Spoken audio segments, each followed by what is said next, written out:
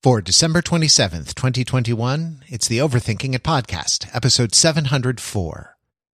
Why do bad Christmases happen to good people?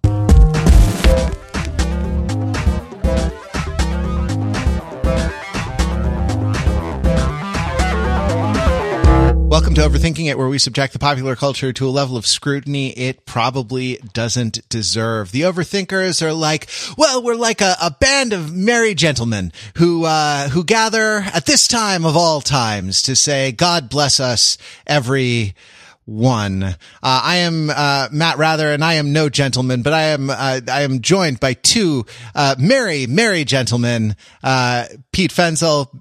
Pete, Merry Christmas. Merry Christmas, Matt. And Jordan Stokes. Merry Christmas, Jordan. And to all a good night. We are pre-taping. Sorry, wrong. Too short a literary work to get a whole podcast out of. Though we certainly should try. We're pre-taping this episode. We're taking the weekend of Christmas off for our various celebrations. Truncated or altered or replanned, scaled down, pared back, though they may be by the latest round of playoffs in the championship season. I make that joke not to trivialize anyone's suffering. I make it as a bulwark against the heaviness that we all must feel at this time amid this lightest of holidays. And we were sort of thinking of what we could do, especially since we record on Sundays, so Sunday would be the day after Christmas, and it would come out very close to the actual day of Christmas. And we decided to reunite the Overthinking It literary seminar, the short works, the 3,000 word literary seminar that we convened earlier for Sir Gawain and the Green Knight, and to read and talk about Charles Dickens' A Christmas Carol. This came about in typically convoluted fashion as we were chatting back and forth in our text channel about what to talk about. So, we're here to talk about Charles Dickens, spoiler alert for, all seasons, all books of Charles Dickens, A Christmas Carol. Spoiler alert for the film Scrooged. Spoiler alert for the film, A Muppet Christmas Carol, for the film Mickey's Christmas Carol, for anything with Christmas Carol. Spoiler alert for Carol Kane. Spoiler alert for Carol Burnett.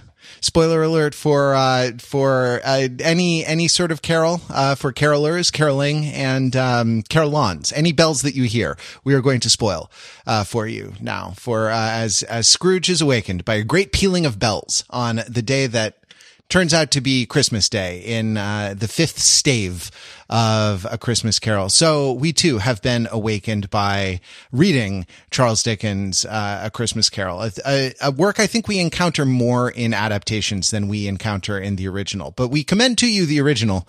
It's available. I'll put a link in the show notes. It's available in ebook form. Really anywhere you want to look online. It's in the public domain, and it can be read in an hour, and it's just a delight. Though it's only me perhaps who thinks that. I don't know if the other panelists think it's a delight, and we will find out now. Now, when I was young, I thought that Ebenezer was his title and not his first name.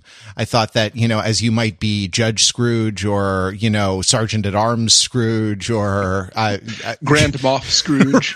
Right, exactly. That Ebenezer Scrooge was his title, but it is, in fact, his name. A wonderful fact to reflect upon. And I intend to use the words wonderful, horrible, and hopeful as Dickens used them in their pure adverbial sense, and not as sentence adverbs. A wonderful fact to reflect upon. In fact, I think it was you, Jordan, who typed into our text channel where we were prepping that Charles Dickens sat down and said, "I'm going to name him Scrooge." Yeah, it's such a wild thing, right? Because that's a word that even people who have never read A Christmas Carol, they know Scrooge because of Scrooge McDuck. And it's just like, it's a word that you can call somebody a Scrooge. I don't think it's something that actually gets said a lot, but people will still know what you mean if you say that. Sure. So it's just become like a normal word. Honestly, like, I think that normally when I think of this book, I think, it's a little on the nose calling him Scrooge. But it wasn't a thing, right? Until Dickens just was just like, I need a name. I don't care if it sounds like a real name. I just need it to sound like an asshole. And he's like, Scrooge. Pete, do you have thoughts about the phonological aspects of Scrooge's name? I mean, I guess it sounds like screw, which I'd need to look at a OED. I'd need to look at a historical dictionary to see if it had the connotation of do dirty in business, but also like tightening the screw, the turn of the screw, right? Like, I don't know. What do you think about the phonology of Scrooge's name? I think the proper way to spell it is SCRU with an umlaut over it, GE, right? Scrooge. Scrooge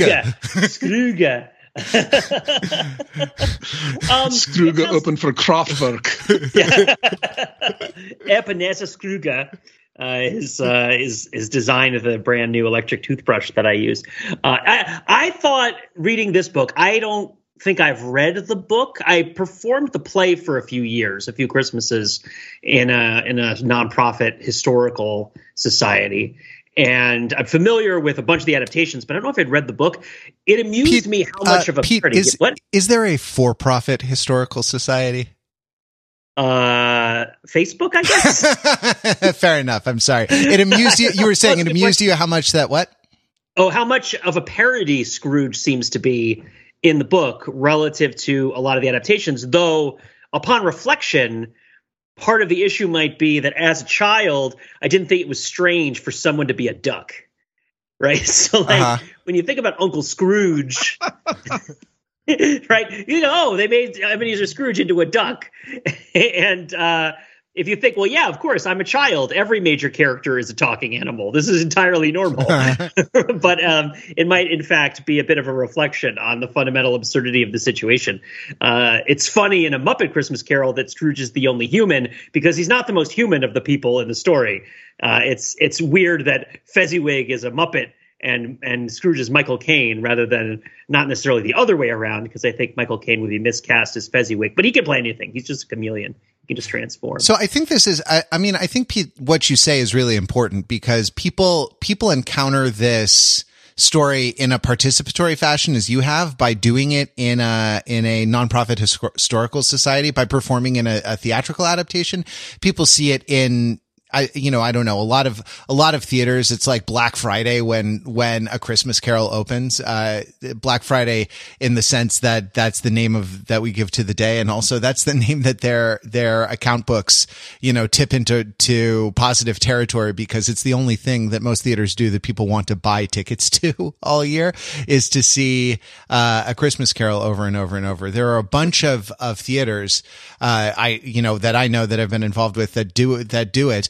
Bradley Whitford, he of the West Wing, has been actually doing it in Los Angeles, doing a theatrical adaptation of it, where he plays Ebenezer Scrooge. It's hard to think of, young and hardy Josh Lyman actually, having become aged into Ebenezer Scrooge, but it was canceled because someone in the cast tested positive for COVID, and they took, I guess, 2 weeks off for everyone to quarantine, and that's that I say. To fully answer your question, it is apparently an 18th century variant of the word scrounge, which meant to push or jostle or sort of take, to sort of rummage or pilfer roughly through somebody's stuff. So it's sort of a combination of a cheat and a pickpocket.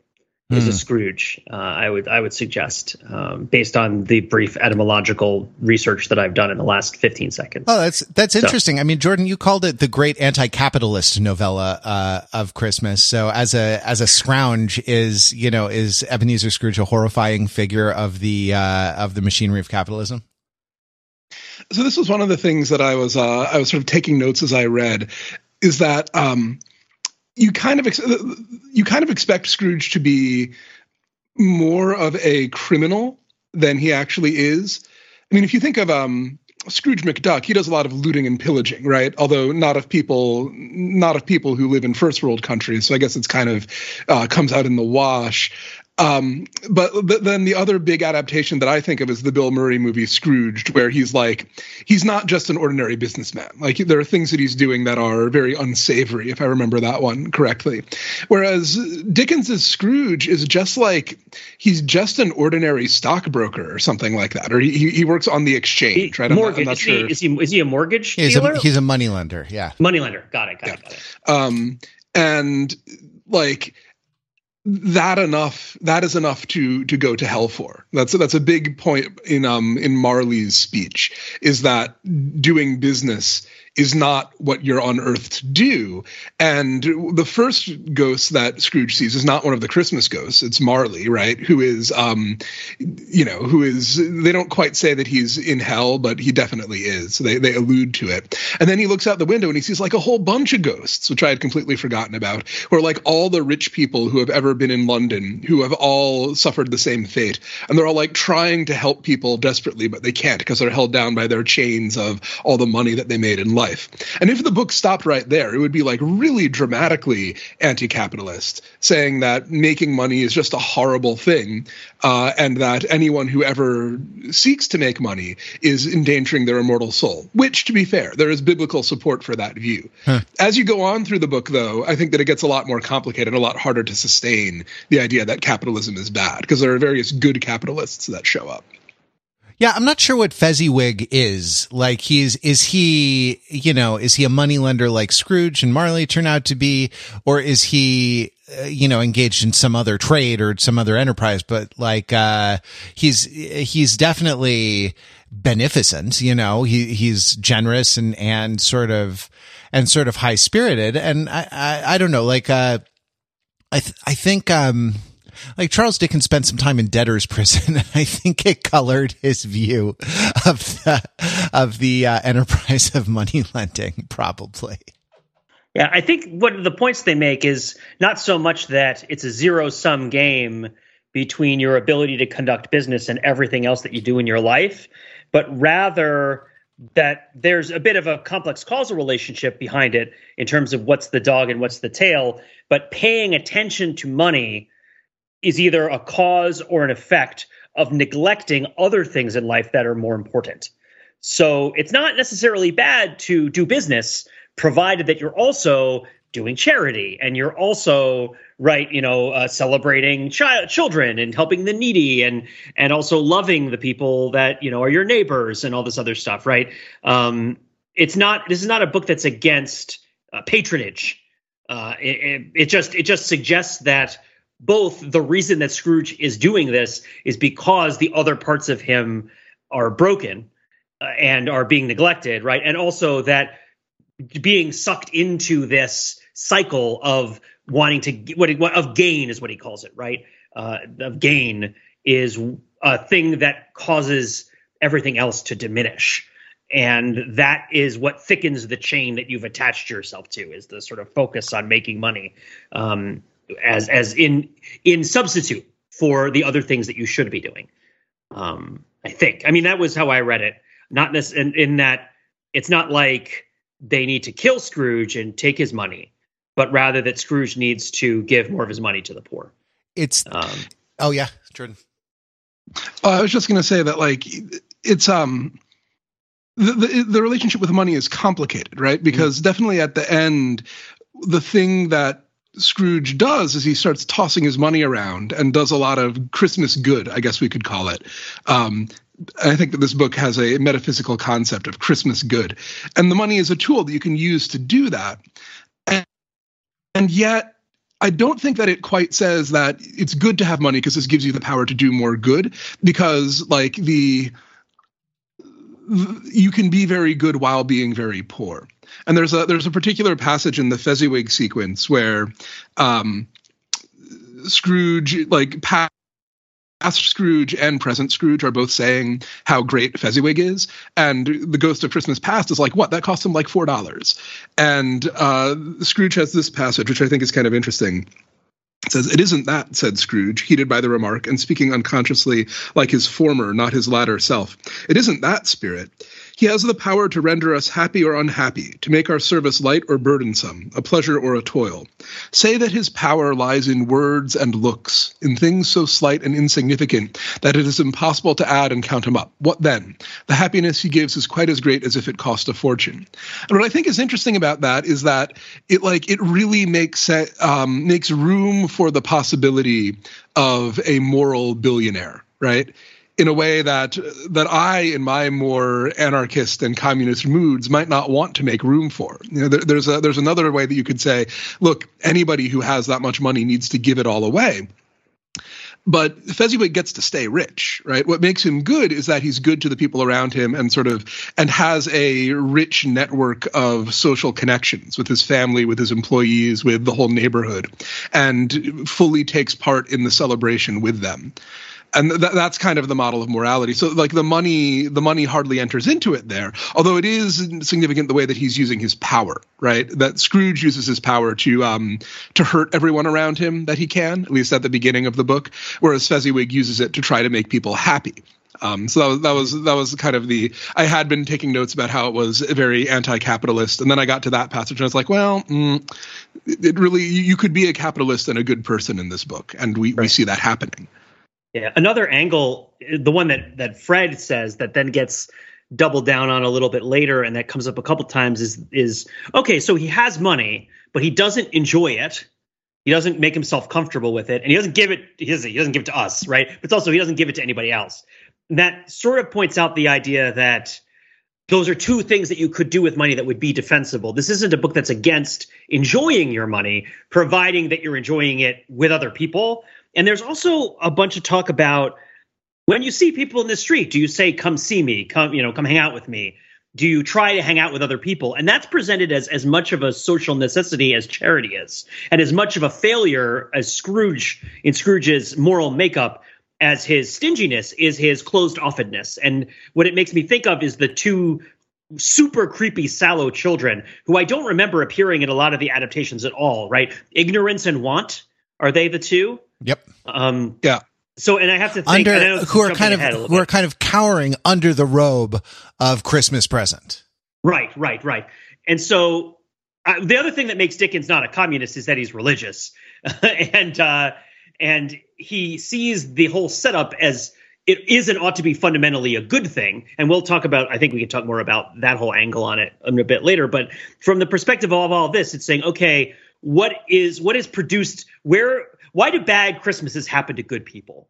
Is a question that this book asks, right? And I think the answer is that it's ignorant. If we think ignorance and want, and we think, okay, you have money, you don't give it to people. You don't give it to people who need it. You don't give it to anybody. You also aren't aware of what other people are experiencing because part of the system of connected ills and sins that happens when you withdraw into money making and into great gain, right, and avarice, is that you don't know what's happening out there. You don't know. I mean, they talk about it at length in the book with Tiny Tim to a much greater degree than in any of the adaptations I can think of, where, I mean, the ghost mocks him. Decrease the surplus population. This kid is the surplus population. Now that you've met him, do you want him to die? Right? That's what it means when you're a Malthusian. And you think that we need to cut down on all the useless people, is that you haven't thought about the fact that the useless people exist, that you might know them, they live near you, and that they matter as much as you do. So it's interesting that these are not ideas that I often think of as connected, but that in this story seem very strongly connected. The idea of being greedy and the idea of being isolated, pulled away from your community, it seems like they have something to do with each other. It's interesting how Scrooge McDuck is different from Ebenezer Scrooge there, because Scrooge McDuck, even like the kind of unreconstructed Scrooge McDuck that we never really get to see before his nephews get into his life, he still is a happy guy because he's swimming in the money bin. Yeah. Yes. For him, the point of money is that you get to roll around in it. He enjoys it in a way that Ebenezer Scrooge never would. but he is still missing that kind of human connection. So if he were to look out the window into Duckburg, he would see that life is like a hurricane, right? Here in Duckburg? Here in Duckburg, there's race cars, there's lasers, there's aeroplanes. It's madness. I'd call it it's like a duck themed. My vision is indistinct. Yeah. I don't know. I find it difficult to kind of dig into these ideas because, as Pete said, they belong to things that are not necessarily connected. But I'll say that, like, in my headcanon of Karl Marx, it's like Karl Marx is the only person who ever advocated helping poor people. Yeah, exactly. And his way of doing it, just because they killed all the people who had different ideas doesn't mean the ideas didn't exist. Karl Marx, who is historically, in point of historical fact, the only critic of capitalism that has ever emerged or of rich people. Yes, exactly. Yeah. Scrooge Jesus. Scrooge Jesus. Yeah, there you go. But in the long history of human endeavor, I think of him as like seeing the British Industrial Revolution, not the Continental Industrial Revolution, but the demeaning, grinding you down sort of British Industrial Revolution, and the factories and the soot and the smog of London, and heading straight home to write the Communist Manifesto. This is completely inaccurate historically, but there's something about Britain in the time of Dickens that is practically, frankly, I struggle for an adjective to describe it. There's not a lot of room for Dick. It's definitely starts with a D. Pee-pee? Is that to use is that what Blake would, that poem that Blake has about the children dying in the chimneys, right? Because they're chimney sweeps. Isn't it peep, peep, peep is what the children say when they're stuck in the chimneys? Do you know what I'm talking about, right? I do. Yeah. I think it's chim chimney, chim chimney, chim chim crew. That's right. That's right. A sweep. When you're with the sweep, you're in glad company. Glad they're happy with their lot in life because stepping time. There isn't a lot of room. I mean, as I was trying to think of sort of if this is bad, sort of what is good, right? If the bad is like, okay, it's possible to have a good billionaire, but not a good selfish billionaire, but also kind of not a good introverted billionaire, right? Like not a good socially disconnected billionaire, because all the good images of Christmas, they're connected with generosity. They're connected with kind of fellow feeling, that in like one of the more important phrases in the book is fellow travelers to the grave. That is to say, you can look at people as though they are kind of alien to you, or as though they are fellow travelers to the grave. And that the proper way to look at them is as fellow travelers to the grave. And something about mortality and kind of the shared terror of mortality and how we hold that off. How holding it off is like a common endeavor. The way you play a game, perhaps at Christmas, where you tip a balloon into the air and everyone has to hit it with their fingers to keep it up. Like in order to hold off at this darkest time of year, in order to hold off our terror about mortality, we have to, sort of make merry in these particular ways. But it's also sociability, right? They're all really social scenes. Even the corpse robbers, are kind of having a party at the pawnbroker's house, or at the office, place of business when they're together. And there isn't a lot of room. It doesn't seem like there's a lot of room for introverts, in the positive Dickensian view of Christmas in A Christmas Carol. It's really striking, actually, because one of the scenes in the Christmas Past episode shows Dickens when he's alone at the horrible boarding school that his horrible castrating father sent him to, right? Mm-hmm. And this is before he's fallen, right? But he is alone, and he's doing a very introverted thing to do over the Christmas holidays, which, I imagine that probably all three of us can relate to, like reading a whole bunch of books. But then the form that takes is that he actually kind of hallucinates the characters in the story, like they actually appear in the room such that grown-up Scrooge can also see them. So the proper way to be introverted, if you're a good person, is to read with such intensity that there are actually other people there with you. So there's something about like having a lot of people around then seems to be really, really primary to Dickens's idea of the Christmas well Christmased. And that, I think, by the way, that's kind of what we're circling around here, that like, if you think of the modern idea of Christmas, one of the things that's Christmassy is Charles Dickens' A Christmas Carol, or adaptations of it. But then if you go back and you look at Dickens' Christmas Carol, you can kind of see it as a big, long disquisition on the true meaning of Christmas, which sounds a lot dumber than it actually turns out to be, as an idea for like what to make a novella be about, because what Christmas is for him is really kind of complicated and strange. And there are certain parts of it that they're like ideas that don't really seem to fit together to us anymore, that evidently for him were part of the one big, plum pudding bolus that is Christmas. So like, I mean, one of those is clearly connection to other people. Like that's one of them. And that's definitely there, and it's probably the main one. But I'm curious, what do you think some of the other ones are? I mean, I'll add one, throw one in the mix. Dickens claims that Christmas is both the holiday that God made when he was a child and the holiday that exists at the time of year when people are most desperate for help. And these two things have an overlap in the joy that children have in stories about people helping other people. Like hero stories of nice people saving people who are lost. And Tiny Tim is you could say he's a Christ figure, but even more than that, he sort of stands in for the Christmas Jesus, in that he loves to tell stories about people helping each other. And he also represents this great need, this great unmet need, material need for assistance in the dead of winter, right?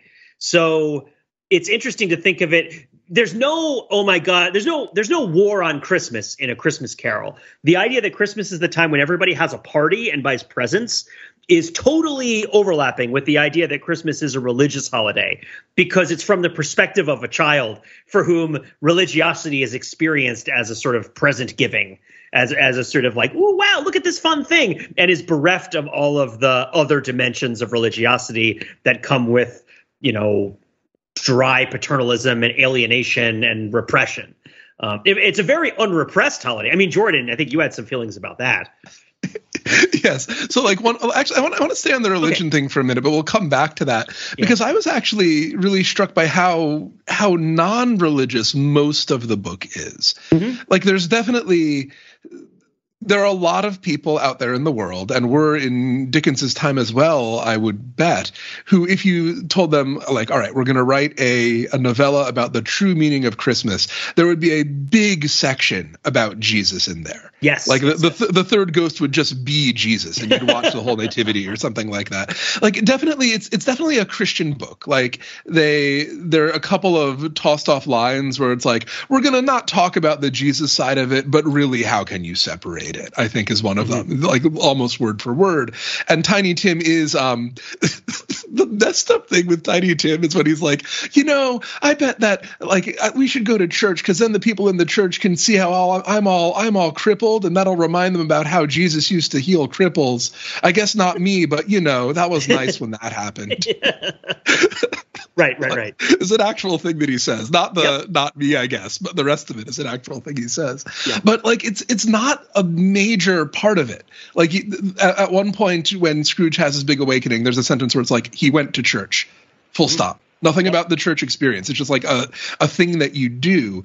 But yes, the notion of the helplessness of people at Christmas, and it being super cold and all that is a constant theme through that. And I guess if you already kind of have been brought up in 19th century British society and have had kind of Christmas, more religious Christmas narratives drilled into you, the kind of helplessness and fragileness of the Holy Family at that moment is probably a sort of a resonating chord with it all. But yeah, I was kind of expecting, I was waiting for, when is the really Jesus-y line or two going to come in here? And there was a lot less of it than I thought. There's more. Matt, I mean, do you have well, there's more. I do. I actually want to get to it, but I'm interested in that because I think there's a tendency among religious people to sort of play against.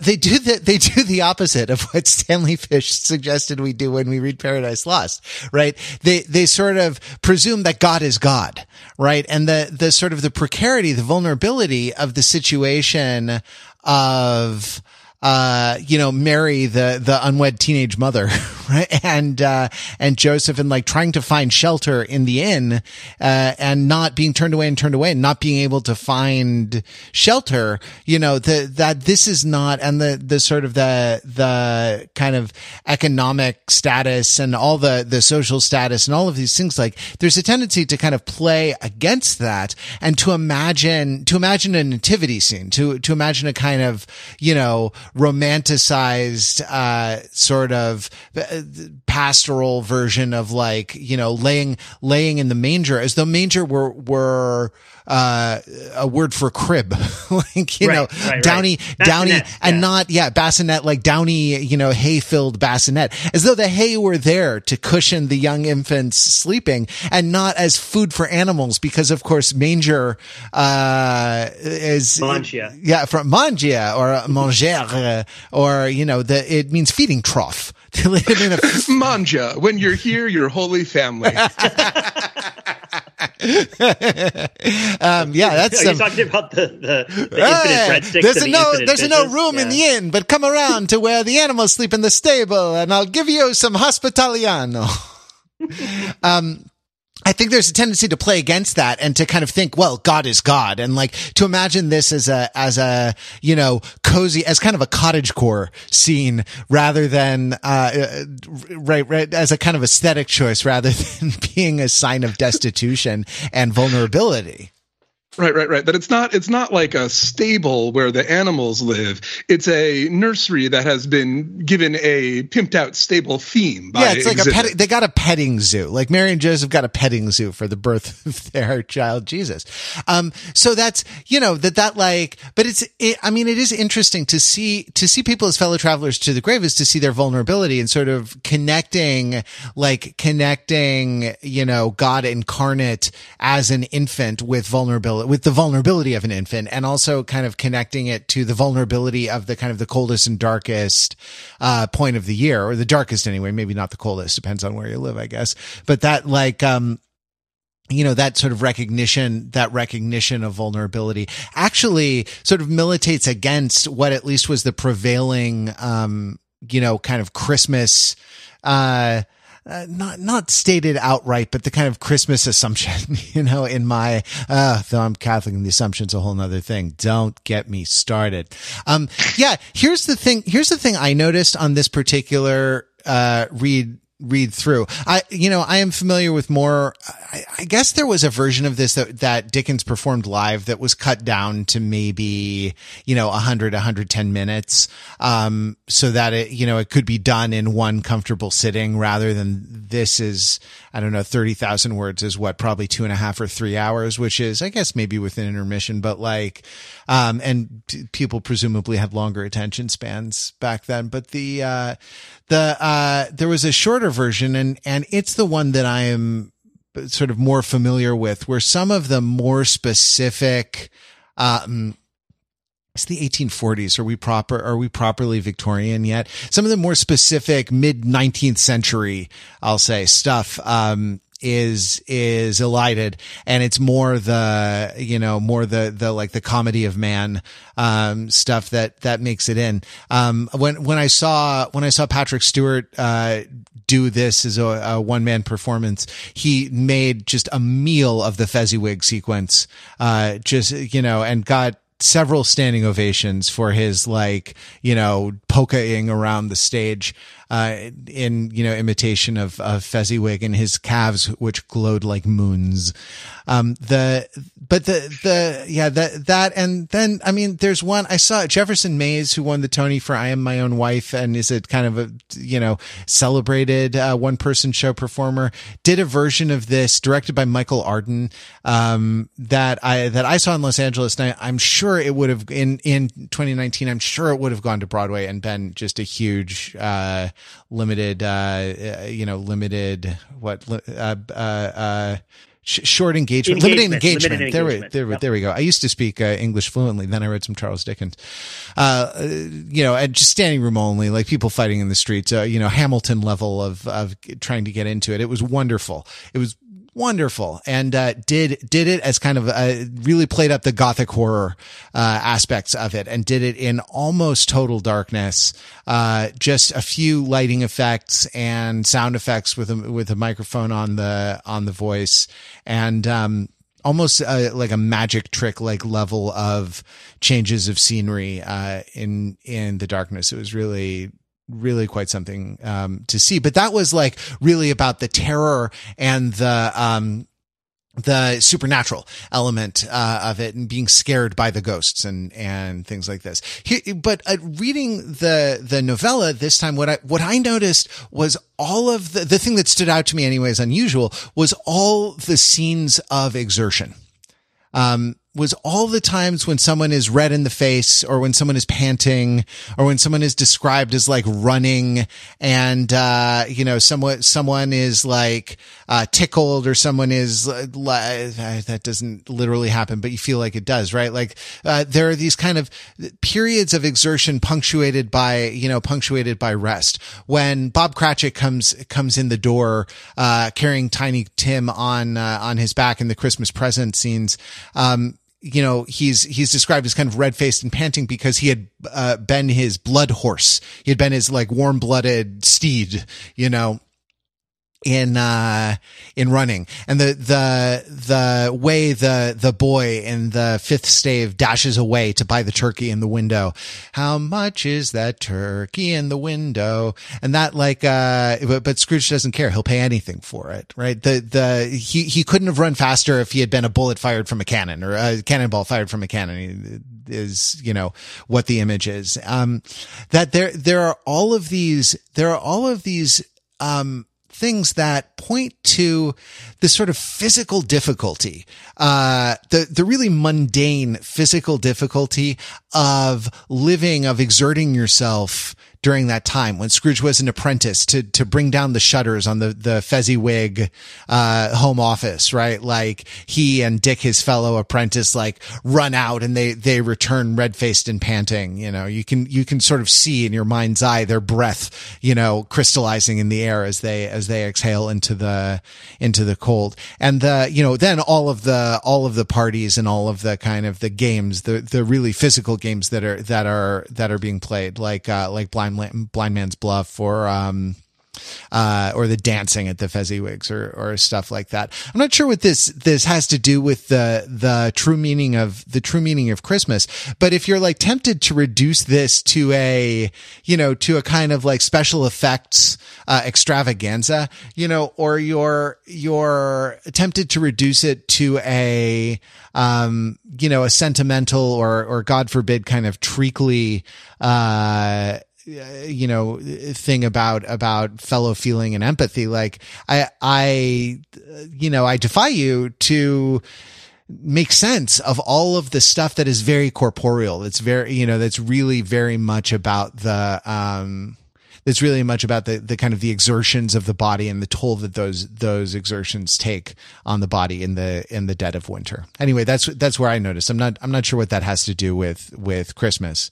After all, I mean, I think that it's you could ask whether Christmas is a sort of low energy, relaxing holiday, or whether it's a high energy, like energy. I don't know the right word for it. The opposite of relaxing, right? Is it an upper or a downer?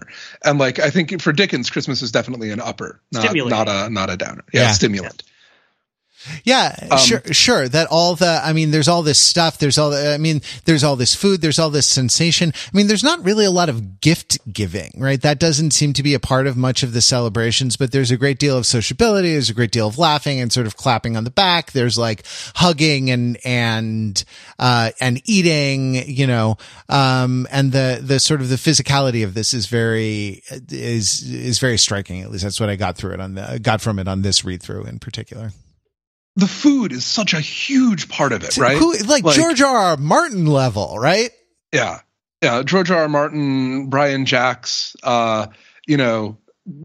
Anthony Bourdain, even like there's you could make a short but still substantial story out of just the lists of foods, where it's like there was roast beef and there was boiled beef and oysters and ducks and chestnuts, usually without the and. He goes into, what is that, asyndeton, right? This is like, boiled beef, roast beef, capons, turkeys, this, that, and this happens like constantly throughout the book.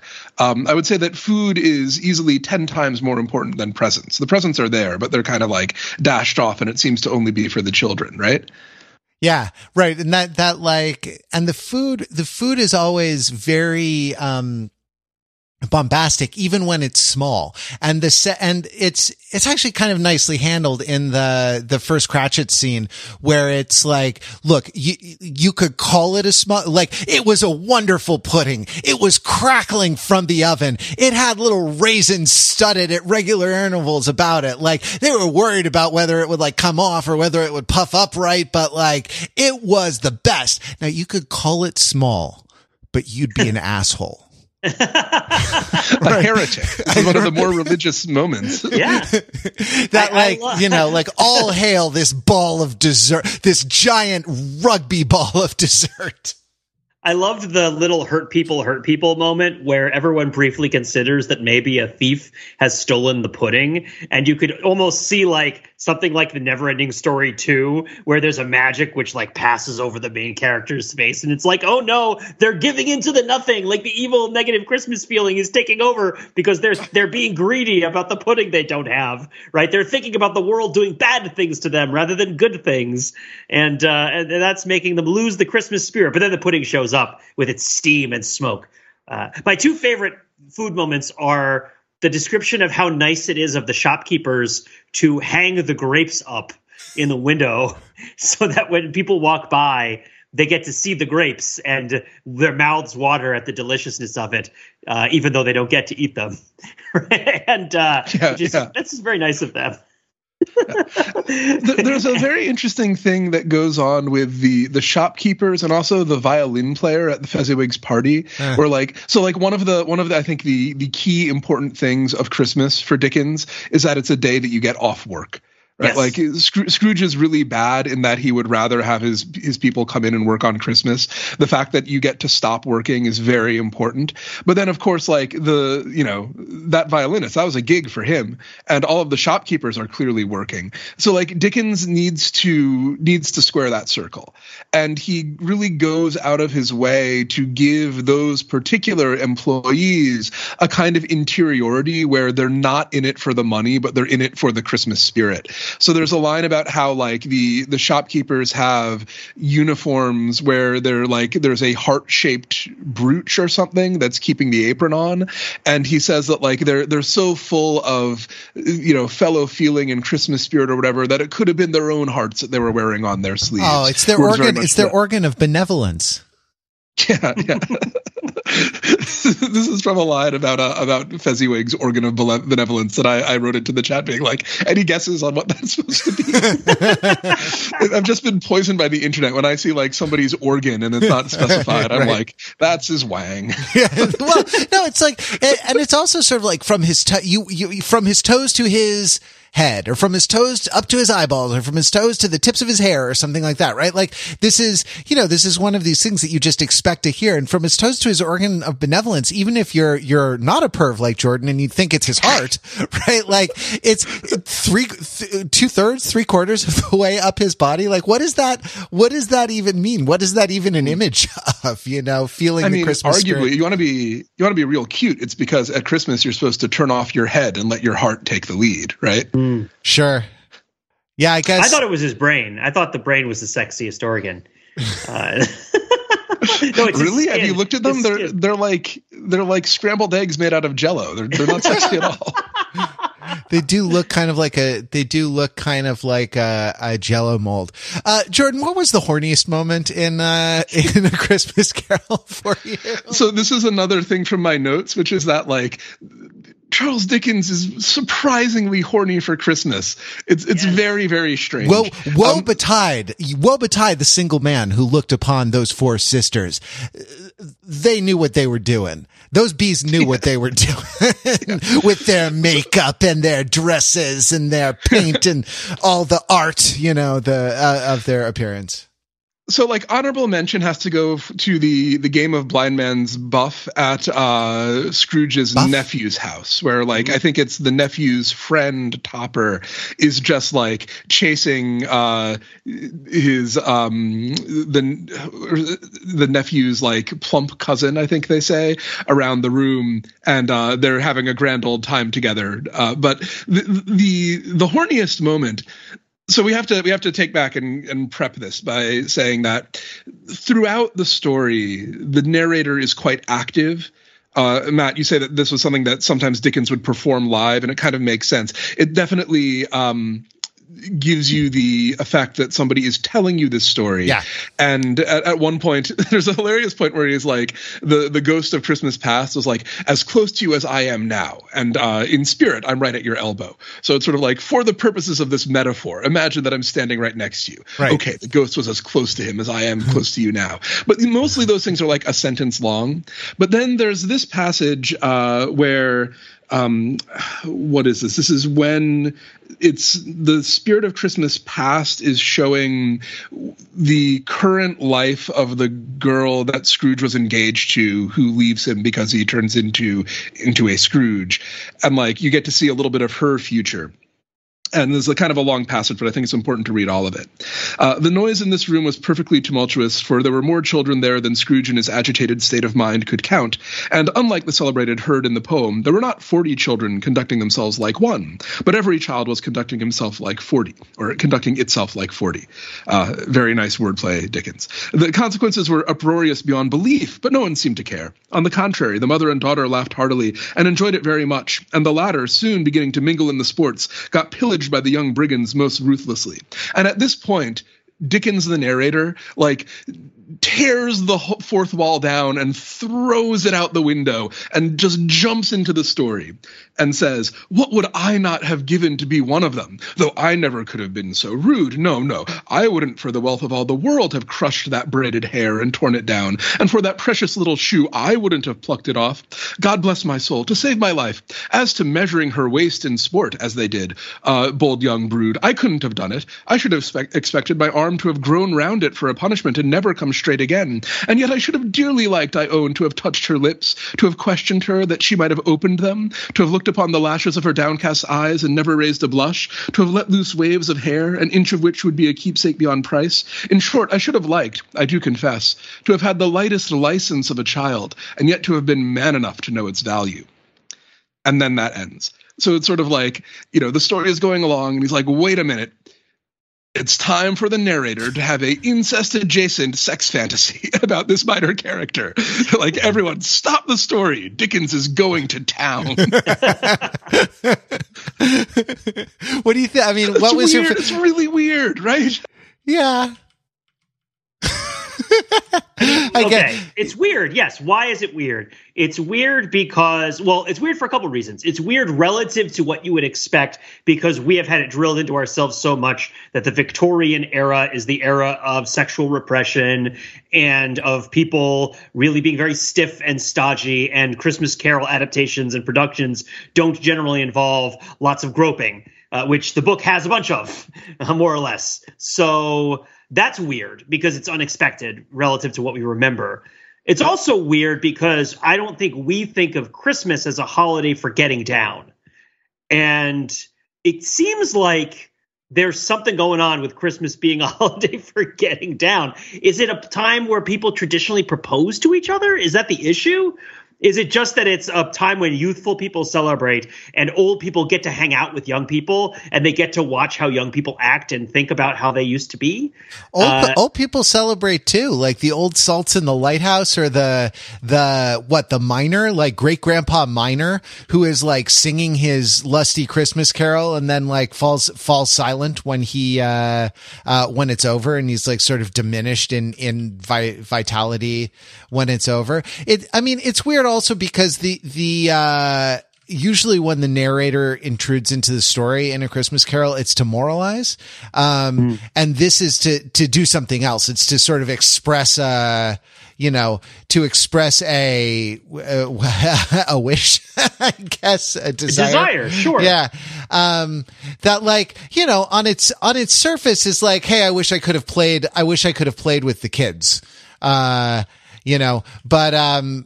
But in its odd specificity, it's very corporeal. It imports a relationship that is not, it imports a relationship that may or may not, be appropriate to Charles Dickens and his imaginary friend, but certainly wouldn't be appropriate to the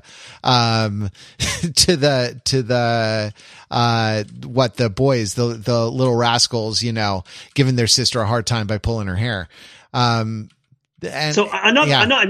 idea. It's weird. Scrooge's psychodrama, right, is that he is abused as a child and neglected. And because of that, he can't form attachments, and he drives himself towards just focusing on work because he doesn't believe that anybody really is going to care about him. And he can't form a good attachment with his fiance. His fiance leaves him and he's all alone. And as a result, he wants to be alone from everybody. He thinks everybody else should be alone, and he begrudges other people their fun. In being reintroduced into socialization, they don't give Scrooge a girlfriend. They don't replace his fiance, but they have to replace his fiance. And as in, the thing that he lost needs to be addressed. What is it that he lost, that he forgot, or that he neglected in favor of money? And by sublimating it through other sorts of relationships and this weird parasocial relationship between the narrator and the characters, that's weird, I think. Though I think it's probably something a lot of people have experienced, maybe not exactly that way, but the idea of, well, I am a couple years out of college and I went to the college party and I didn't really do anything, but it really felt nice to see everybody else doing the thing that I feel sad that I didn't do. And I sort of lived vicariously through that, but there's a sexual creepiness there, super duper creepiness. I think that. No, go on. No. I can let me end because I don't think I have more value to add to that. Okay. No, but I think tell me more about this party. I want to about more creepiness, about how creepy a person gets when they're lonely. No, I think we leave that as an exercise to the reader. go get real creepy this Christmas, reader. Let's save that to pivot to, actually, but the notion that there's different kinds of people mingling, and that some of them are like of an age and of a relationship where flirtation, even quite vigorous flirtation, is appropriate, and others are either of an age or of a relationship where that would not be appropriate, but they still get to observe it, right? I think that is actually, that's part of the whole Christmas deal, is that you have these huge collections of people that some of them are very closely related, some of them are just like any random person on the street, and you have this moment for them all to connect, and that is apparently, like, we don't get to see the rest of the Victorian year here, but apparently that is like a special occasion that Christmas allows you. If you think about, what is it, Topper and the plump cousin, right, at Scrooge's nephew's party. Topper? I just met her.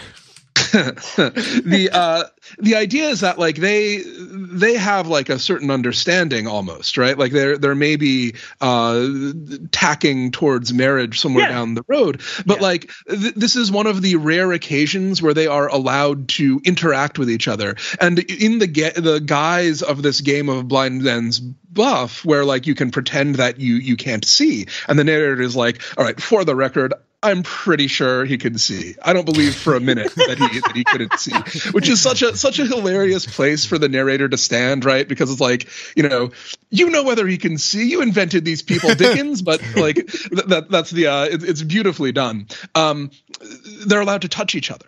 Right. And that's something that you couldn't generally do as a politely raised Victorian person. But Christmas provides you the pretext to do it. Because we get to behave, we all get to kind of operate under the kind of the useful and enjoyable fiction that we're actually all children all of the time.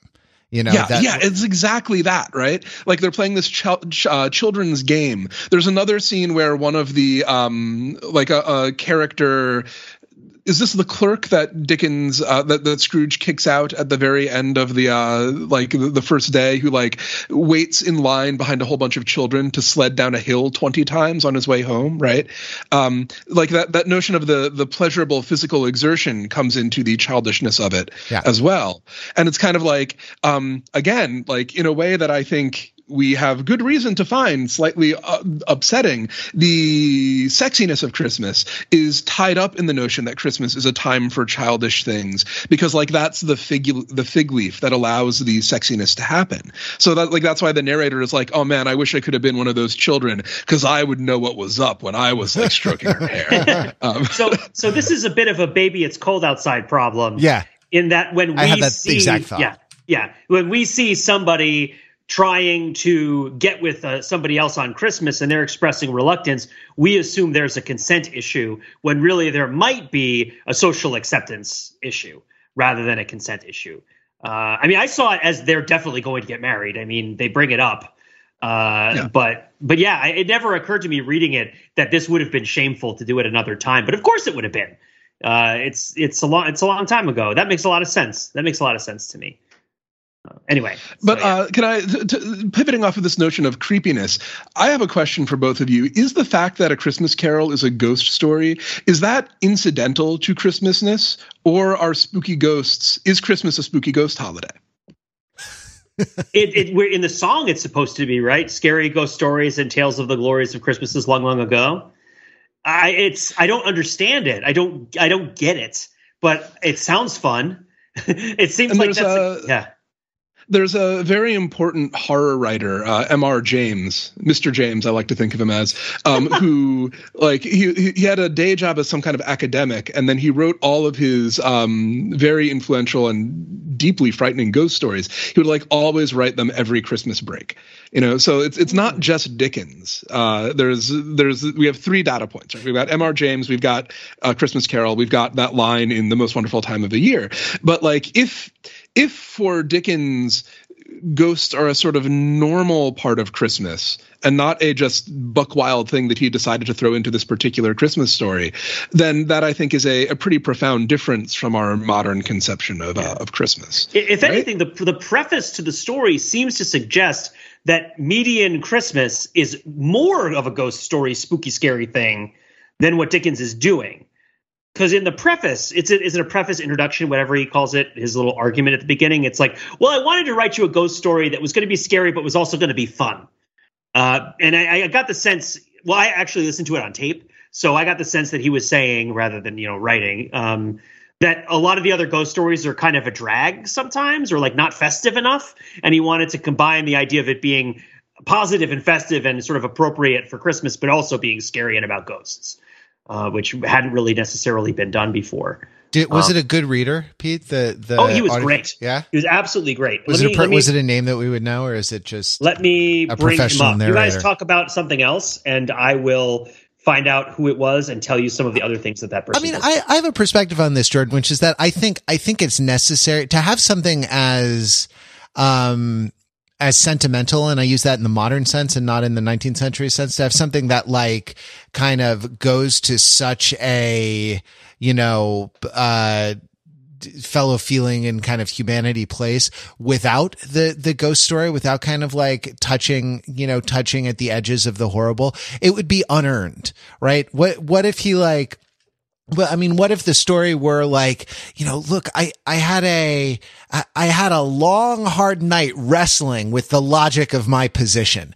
And I've decided that being selfish actually is not great for a number of reasons. And I have 5 principal arguments, one in each of the 5 staves of this, in the 5 chapters of this story. And now, God bless us everyone. Now, buy a goose, not a goose, a turkey, buy a turkey. I don't know why I think it's a goose.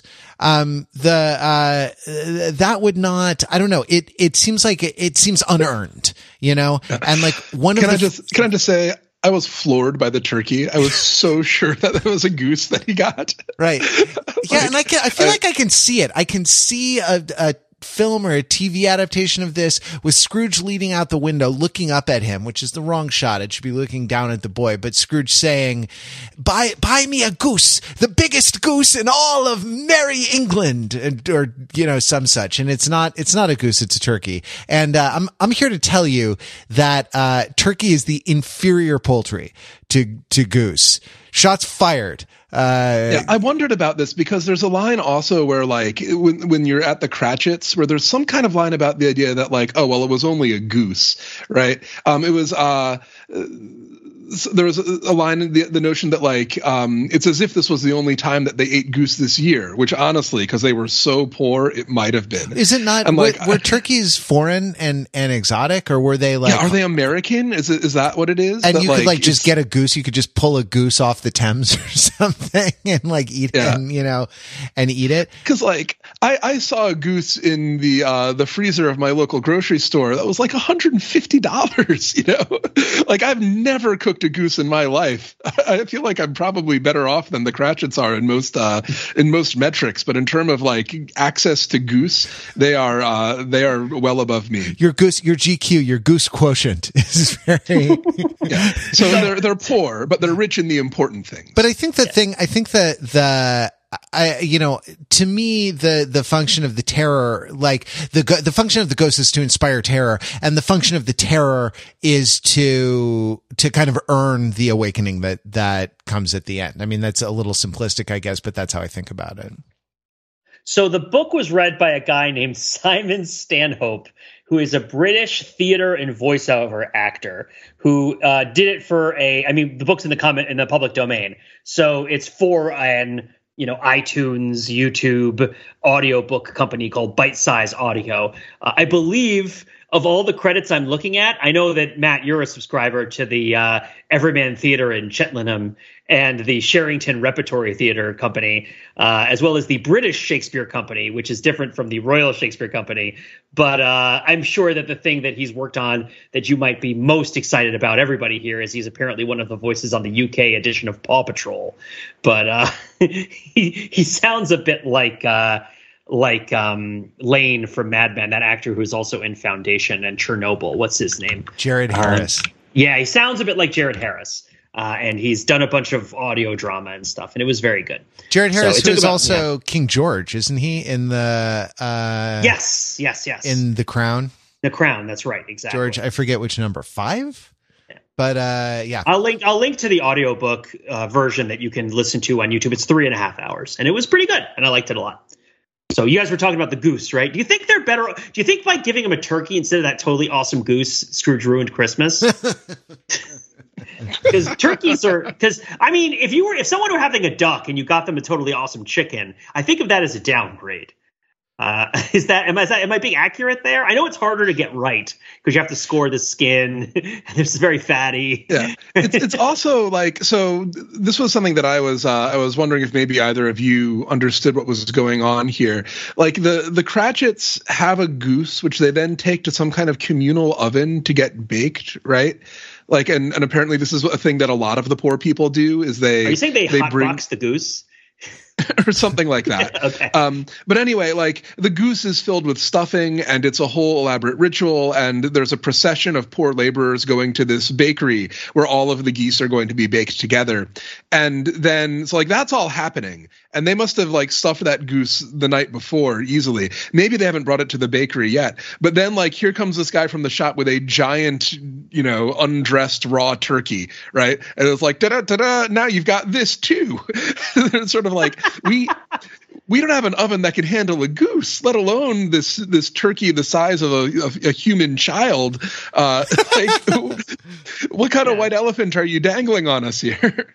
I like how in the book, Jordan, for Christmas, I have a great present for you for Christmas, Jordan.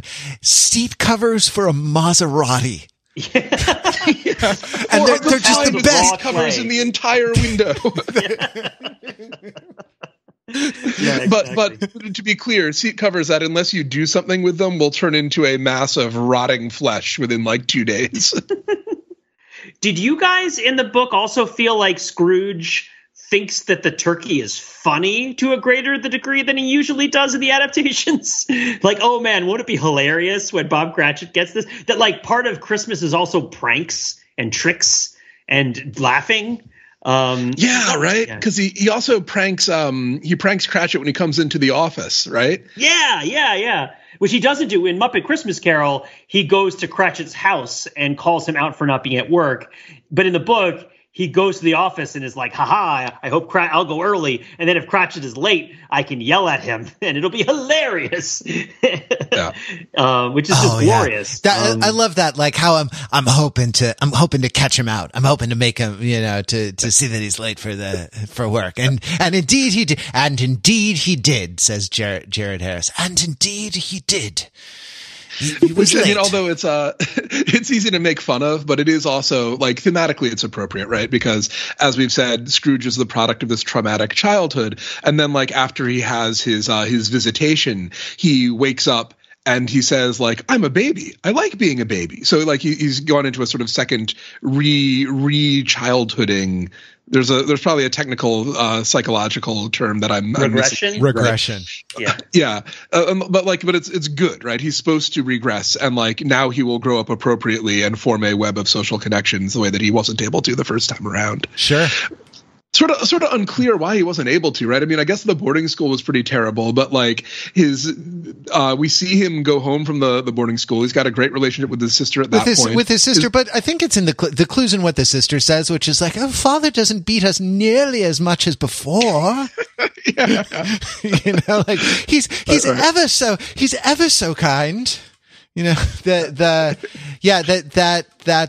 sort of, but I think it's that he sort of got sent away. And I'm with you, Jordan, on like, I can totally relate to, little Scrooge sitting alone at the, like there had to be a rule made in my household that, the household I grew up in, that I was not allowed to bring books to the dinner table, certainly not on holidays, because, I just carried one around with me wherever I went. Though, in the original, he had a Game Boy, and it just really broke the whole pathos of the whole situation. Right.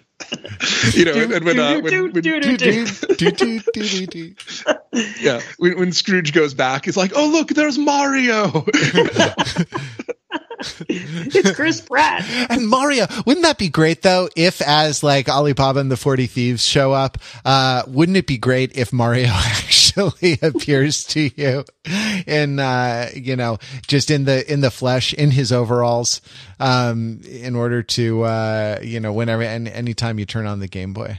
I think we're getting loopy, guys. We've had a little too much grog. Our can of grog, mulled wine is, the glassware, the Cratchit's glassware, which extended to like 2 tumblers and a souvenir mug from Disneyland that that they pass around in order to toast. Well, thanks very much everyone for listening. I think we'll probably leave our Christmas celebration there. Thanks for another great year of Overthinking It, and we're glad that you come back for more of our musings and ramblings about the various things that we talk about. And thanks Jordan and Pete for observing this particular holiday tradition. It would be fun to make we could do an adaptation next year. And I do like it's not quite the Ted Lasso Wolfpack Diamond Dogs, the Ted Lasso Diamond Dogs,